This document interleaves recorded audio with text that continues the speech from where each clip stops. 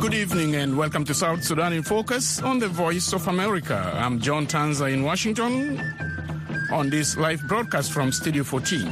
Here are some of the top stories making news across South Sudan and Sudan this Tuesday, February 14, 2023.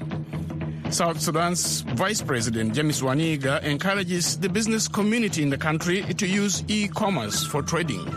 We must think internet even in South Sudan. You in your small factory or even in your small shop try to have internet to facilitate your work. And two diplomats in Juba say the media is under siege in the country. The United States calls upon the revitalized transitional government of national unity to allow journalists to work without fear of harassment, detention, or violence. Journalists must be free and empowered to fulfill this essential function. We'll have these stories and more coming up on South Sudan in Focus.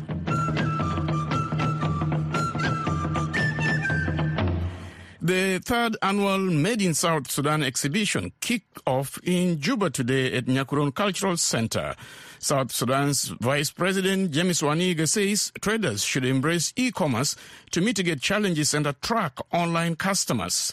Juliana Shiapai was at the exhibition and has this report for VOA from Juba. 52 exhibitors are showing off their wares in this year's Made in South Sudan exhibition.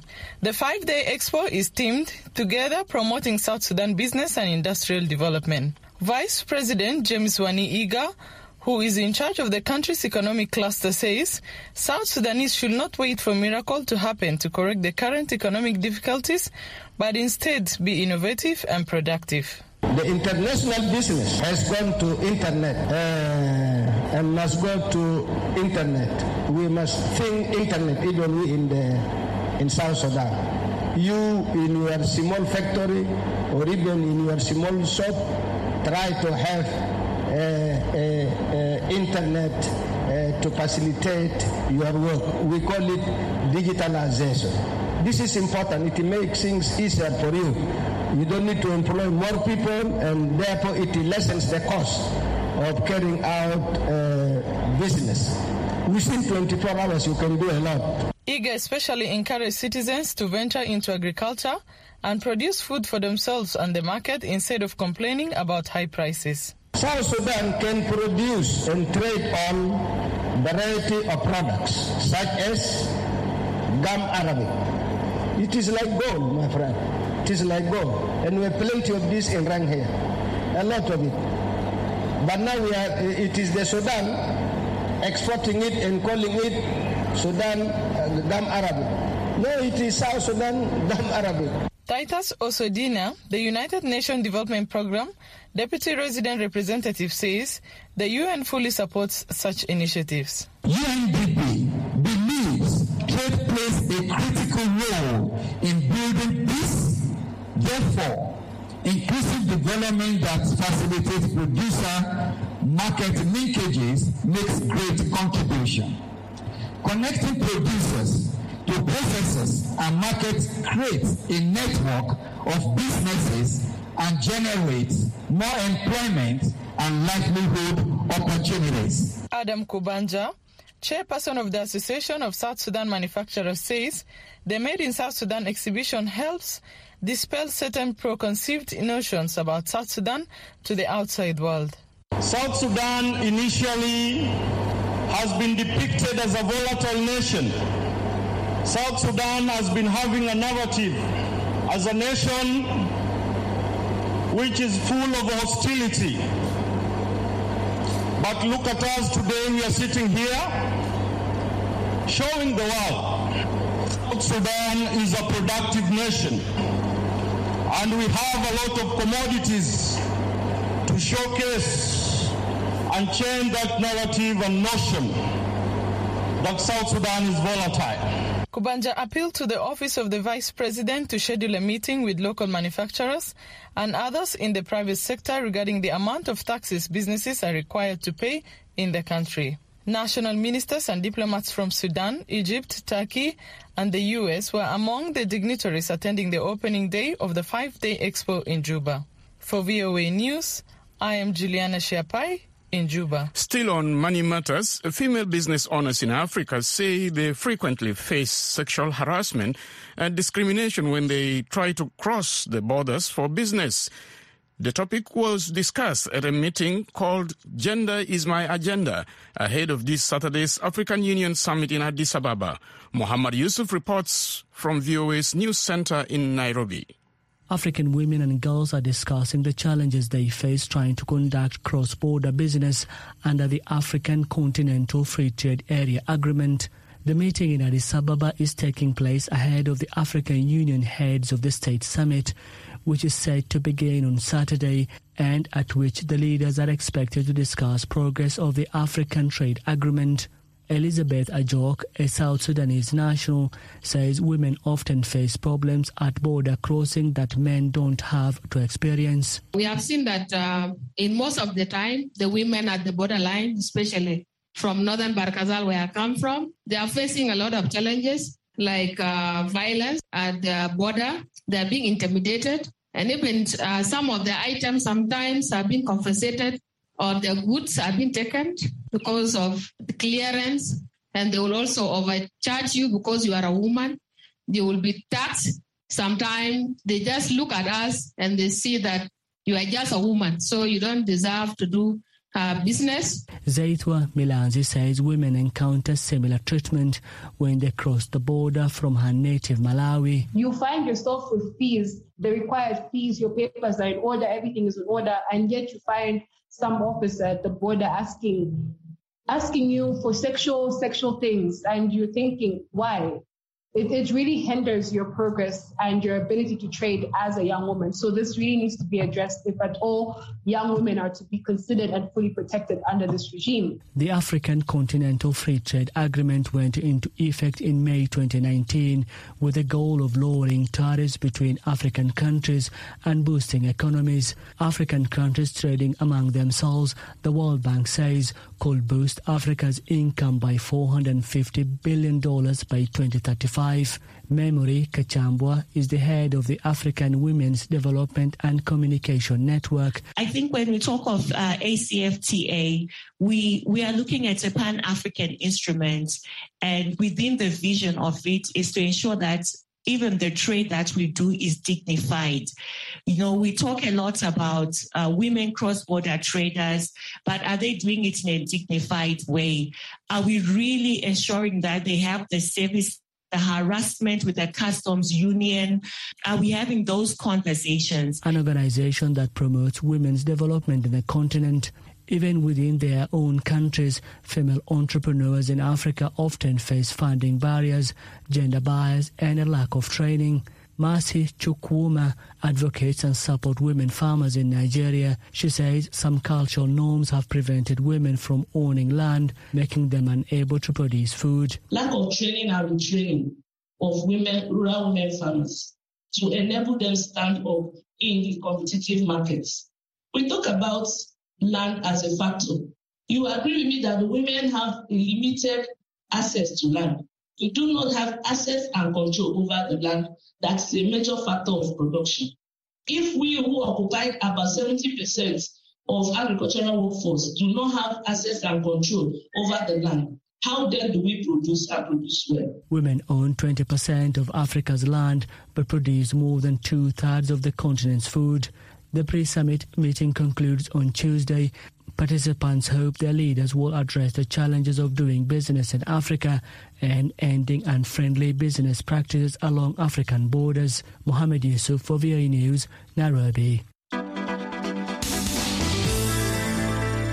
From Nairobi, we move back to Juba, where two diplomats are calling on the revitalized Transitional Government of National Unity to allow journalists to work without fear of harassment, detention, or violence.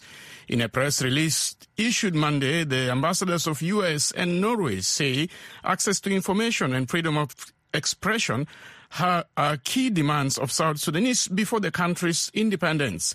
For VOA News, Dengai Deng reports from Juba. The United States calls upon the revitalized transitional government of national unity to allow journalists to work without fear of harassment, detention, or violence. Journalists must be free and empowered to fulfill this essential function for South Sudan to become a strong and stable democracy. That's Colin Machado, acting public affairs officer at the U.S. Embassy in Juba, reading a statement yesterday by Ambassador Michael J. Adler, marking World Radio Day. Radio is the most widely consumed medium of communication, with nearly 93% of respondents reported having access to radio, according to a 2021 survey by the South Sudan National Audience Survey and Internews. Media professionals say in a country like South Sudan, where internet penetration is fairly low, radio is the most reliable source of information for the public. The U.S. has long supported independent media in South Sudan, particularly radio through its International Agency for Development, or USAID. Machado said USAID recently launched the Sustainable Independent Media Activity, a 3-year, $12 million activity focused on improving South Sudanese citizen access to reliable information by promoting high-quality independent radio. This initiative will provide more than $3 million in grants to local media organizations and support efforts that combat hate speech, rumors, misinformation, and disinformation, which threaten peace and stability in South Sudan. Lincoln Niemann Berryman, Norway's ambassador to South Sudan, says only 8% of South Sudanese have access to electricity. She says access to information by a medium that does not require a lot of power is the only way to easily spread information. Radio plays a crucial part in the dissemination of information in this country.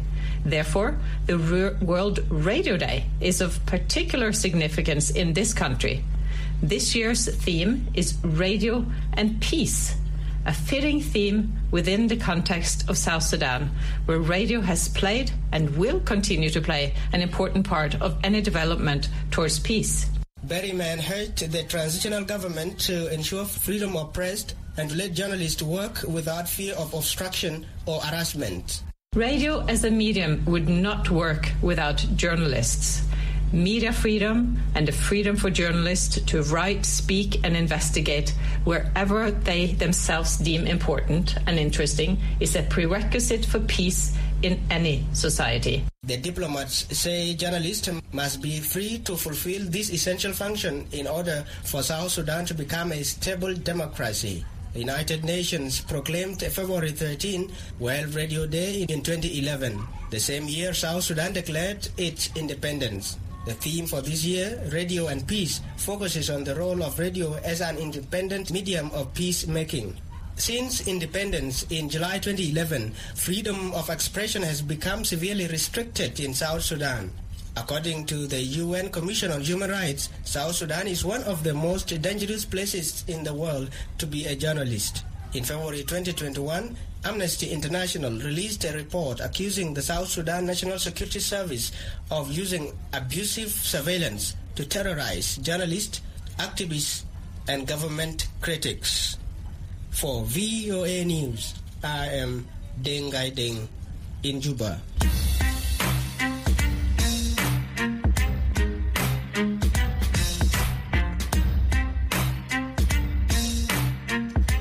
You are listening to South Sudan in Focus from the Voice of America. Coming up, some activists in Sudan say FGM is a big problem. Find out why after the break.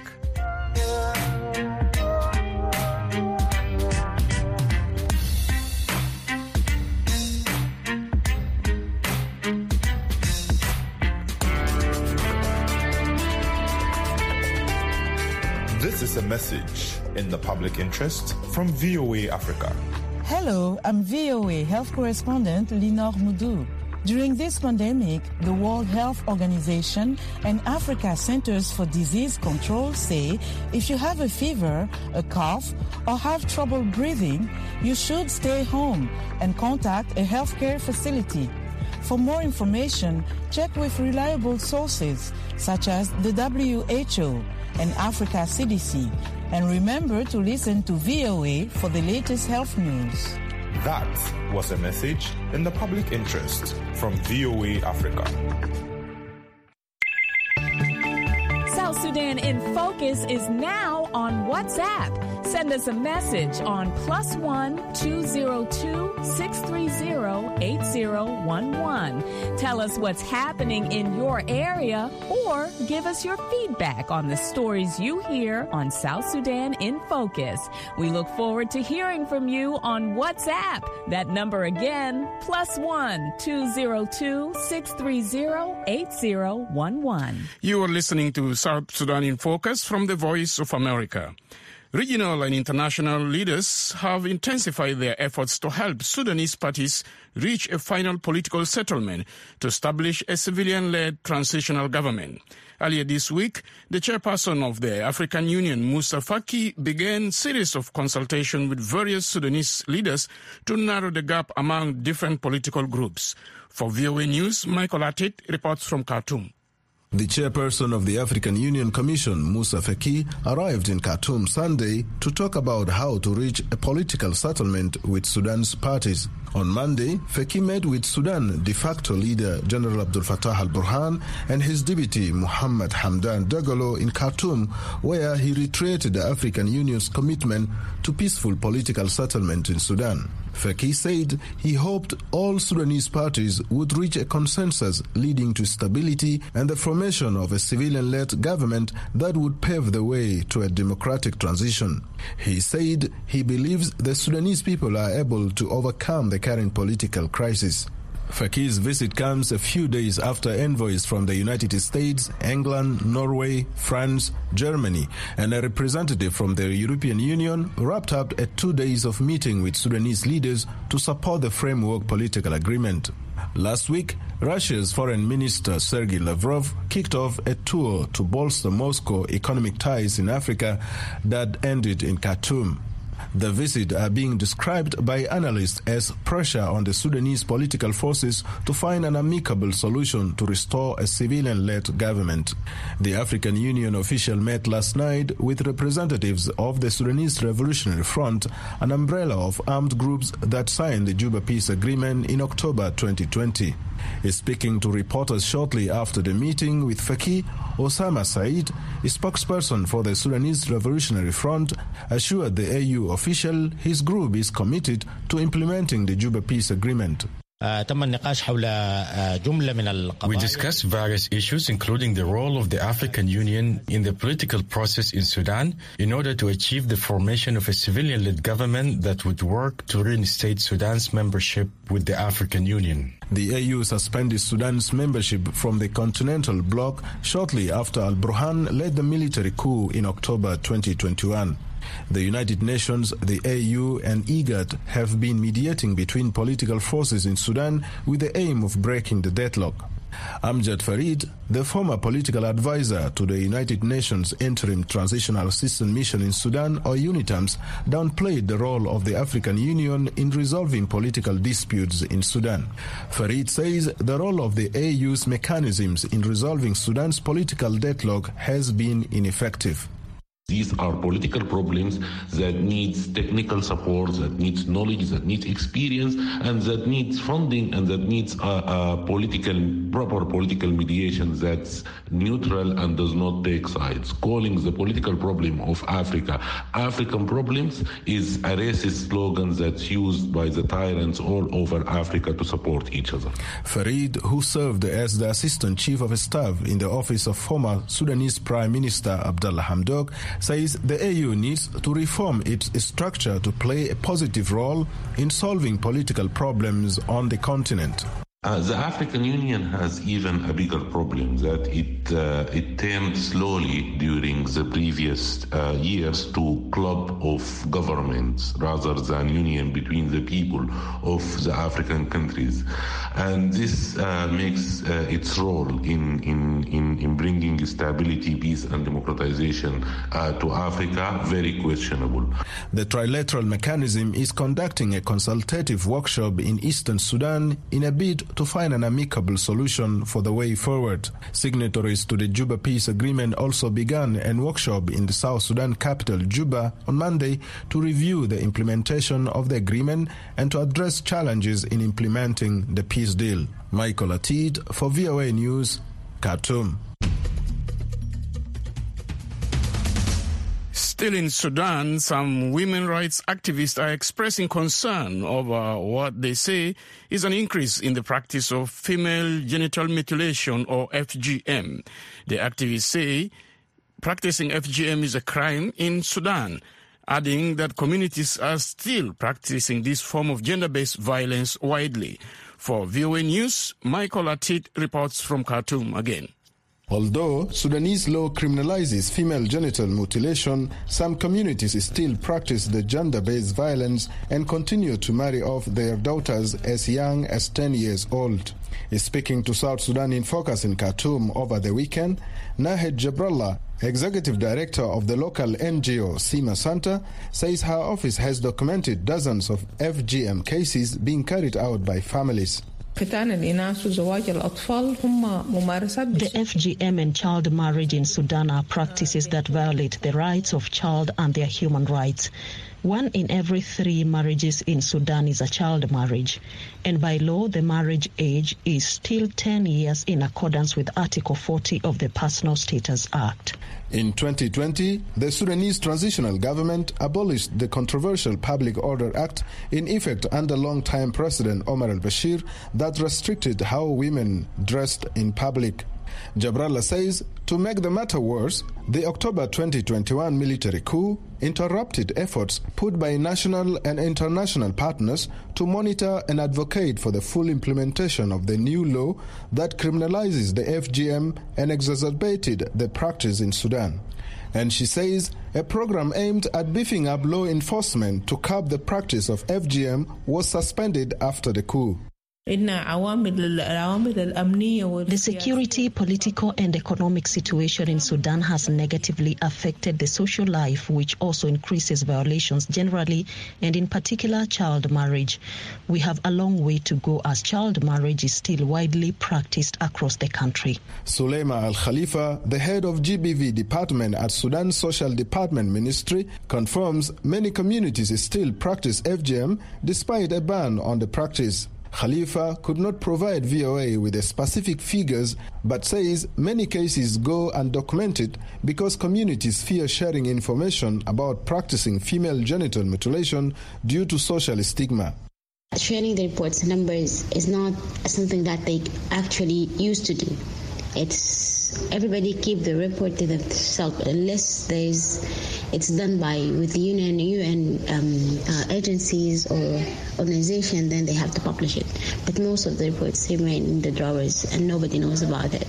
Najat Al-Assad, who heads the protection department at Sudan's National Council for Child Welfare, said her office is working with other institutions to ensure that all children are protected and their rights are respected. Al-Assad describes criminalizing FGM as a milestone. After 1 year of pressure on the authorities and after the success of the December's revolution in Sudan, we managed to enact a law that criminalizes the practice of FGM in Sudan.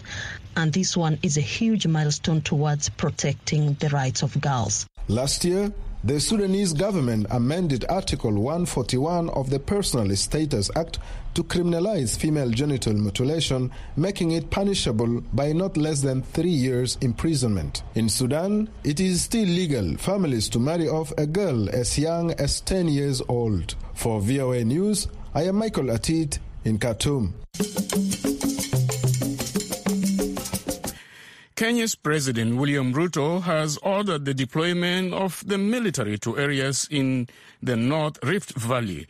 The orders come after deadly attacks and raids on people, schools, and security agencies by bandits. In a press release on Monday, Kenya's Ministry of Interior termed the security situation in the region a national emergency. For VOA News, Maureen Ojiambo has the story.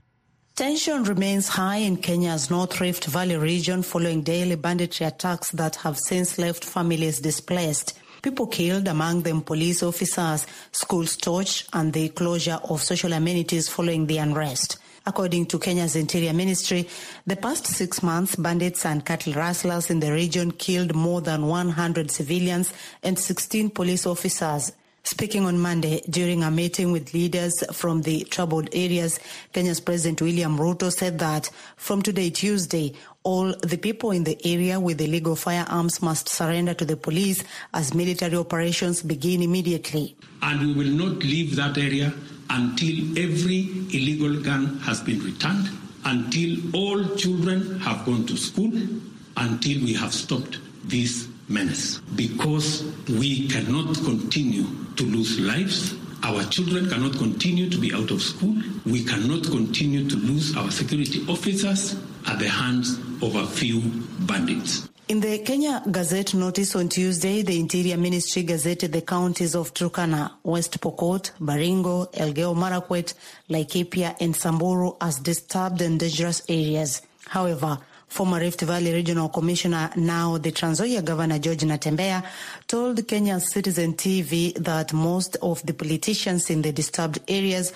are funding the bandits. He was addressing culprits, people who financed this thing were sitting in that meeting. But I can tell you, I know many of those guys who are there. They are now worried what's going to happen to their people. What are they going to tell their people when they say that elect me and I'm going to protect you, that your guns will not be taken? What are they going to tell them after 3 days? Those fellows are worried. Natembeya says during his tenure in the region as a commissioner, his efforts to curb bandits and cattle rustlers were frustrated by political leaders. He says that most officers running the operations have also been frustrated, and in return, some turned out to support the robbers by giving them their guns and bullets in exchange for food. For the 3 years I was at Rift Valley, I spoke to His Excellency the President Uhuru Kenyatta more times than I spoke to my peers. So in that kind of circumstance, how do you succeed?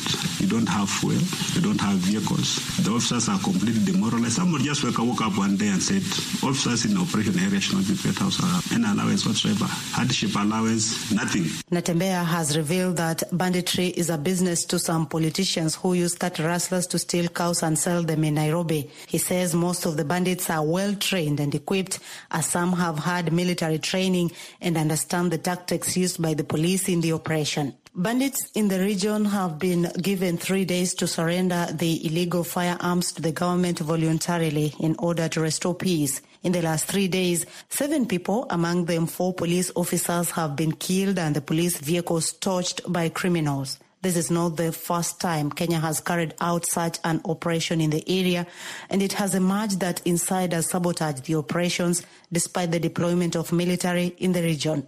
Reporting for VOA, I am Moreno Giambo in Sacramento, California.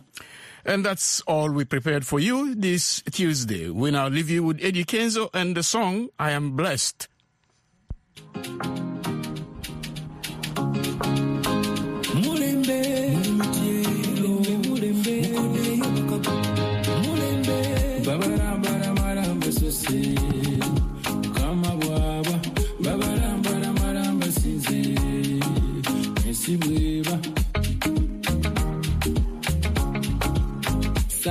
Nkede wako machanga ni suwako Nkoko yako machai koko dente Manyika mukama wake dendaba Bizibu byanse no twetu sema bipa I feel blessed, I feel blessed. Oh yeah, I feel nice, I feel nice today. I feel blessed, I feel blessed. I feel nice, I feel nice today. I'm living my life every day.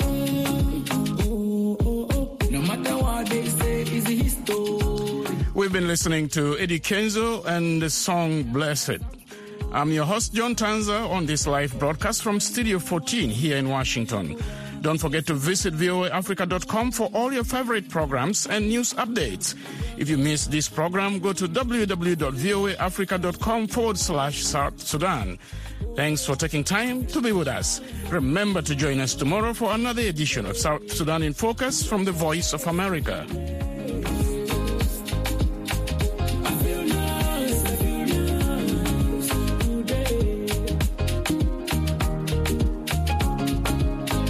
I feel blessed.